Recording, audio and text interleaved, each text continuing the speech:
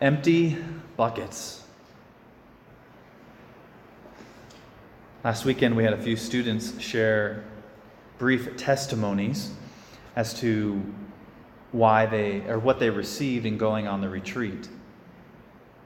And it was beautiful and courageous. One of the students shared how he came to the Newman Center a little over a year ago when a lot of things were not going well in his life. And he thought, well, I've tried this, I've tried that. What could it hurt to try God? When things are difficult in our lives, we have a choice. I can try to keep doing what I'm trying, but it's not working. Or we can turn to the Lord in our need.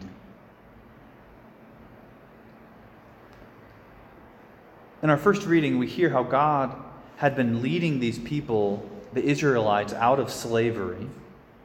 And now they became very aware of their thirst. And in that moment where they were aware of their need, their desire was simply to turn back, to go back to what they knew. Because the hell I know feels a lot more comfortable than the hell I don't know. And so sometimes in our own lives, it doesn't seem to be working, but I'm going to keep doing it because at least it's what I know to do. But God allows us to be in this situation. And when the Israelites in the desert, He allowed them to become thirsty because He knew His plan to answer their thirst. And He tells them, take the staff and go over and hit the rock. And this impossible thing happens. The water flows and their need is met. And so God, for you and I, allows us at times to be very aware of my neediness, my thirst, my hunger, my desire for relationship. He allows those desires to get stirred up within us, and the invitation is to turn to Him because He wants to answer it. He wants to meet it. That He is the fulfillment of our desires, that our hearts are restless until they rest in Him. This week at Newman Night, we had two religious sisters of life, and one of them was sharing how prior to entering religious life, she worked in New York City as a fashion designer for Ralph Lauren. And she said, I thought I had everything that the world thought was important, and it felt like not enough. And yet now, in religious life, when she's let go of all material goods, she's let go of relationships, being married, and she's like, I have Jesus, and now it is enough. That every one of us is created with this God-shaped hole. And in listening to that the Lord is trying to lead us on a path where He comes to meet that deepest need. And when He is in that place, everything falls into place.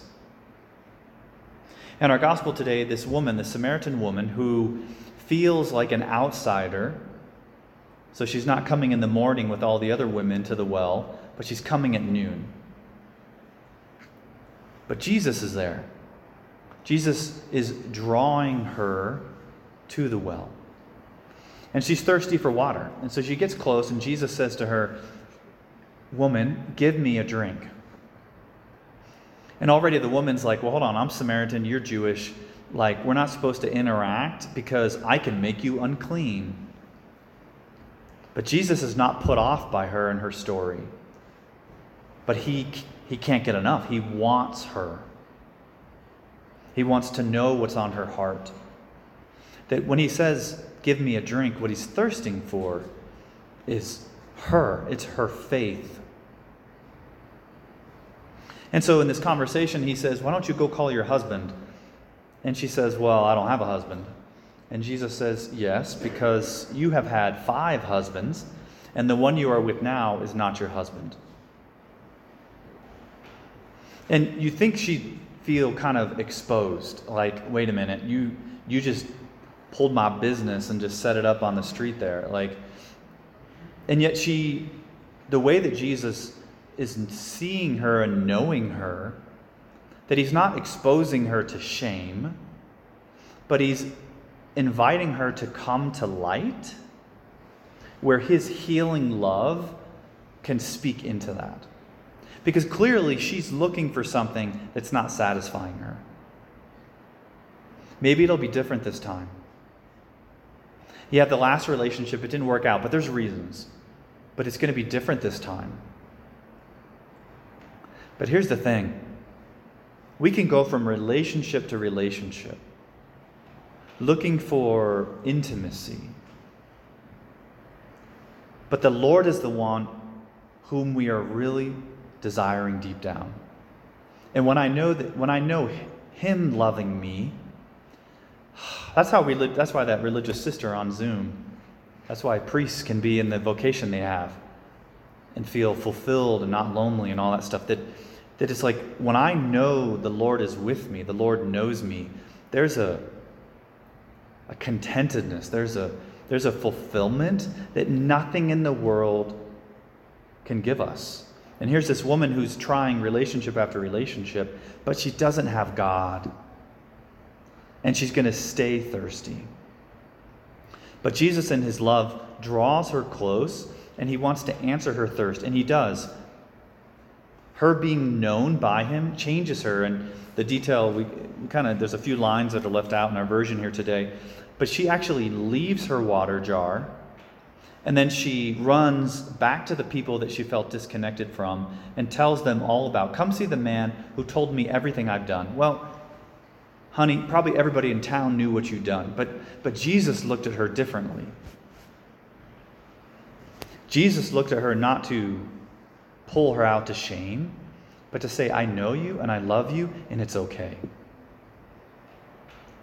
I think sometimes you and I, we can walk around in shadows, worried that if people really knew what was in my heart, they'd want to run away. That if the people close to me actually knew what I've done, that they wouldn't want to be friends with me anymore. And that's how the evil one works. He preys on that. But Jesus, who already knows everything we've done, that he loves us, and what he wants us to do is to not walk in the shadows, but to come to the light, to allow ourselves to be seen and known, and to know his love. Because the reality is he already knows everything. It's like when Adam and Eve hid in the garden, they're playing hide and seek from God, and God says, where are you?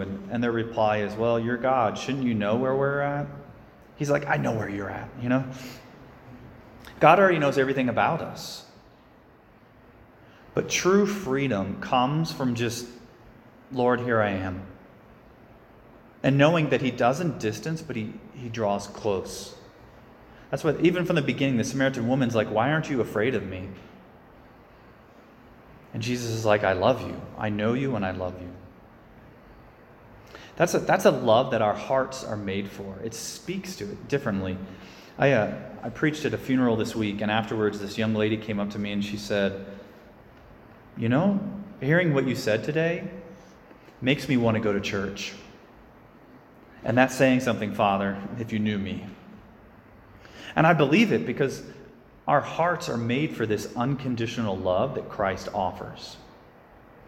It speaks to all of our hearts. But what keeps us away is, we misunderstand. We feel like we're going to be rejected. God's going to see us and not love us. We feel like God is maybe picking on us in other ways. God is wanting us to suffer maybe because there's suffering in my life. But the fact that there's suffering in my life, it actually draws the Lord. The Lord wants to be with me in my suffering. And when we hear the truth, when this woman experiences the truth, it changes her life. This is the gospel I share with people who ask me, Father, what do you think about LGBTQ? I said, well, let me tell you how Jesus feels.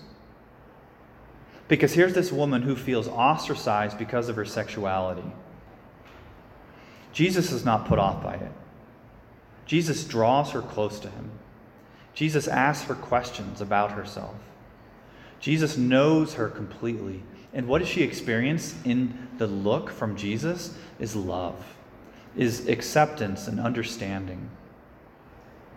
And then her life changes because of that encounter. That what changes our life is an encounter with Christ, not, oh, I'll change and then God will accept me.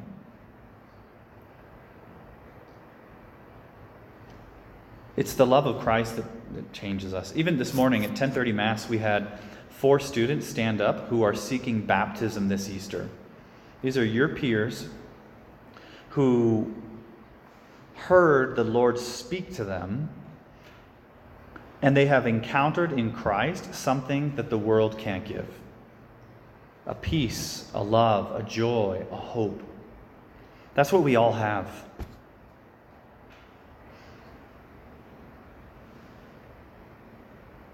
So our invitation today is to come to the Lord, to maybe even to even pray with this image tonight.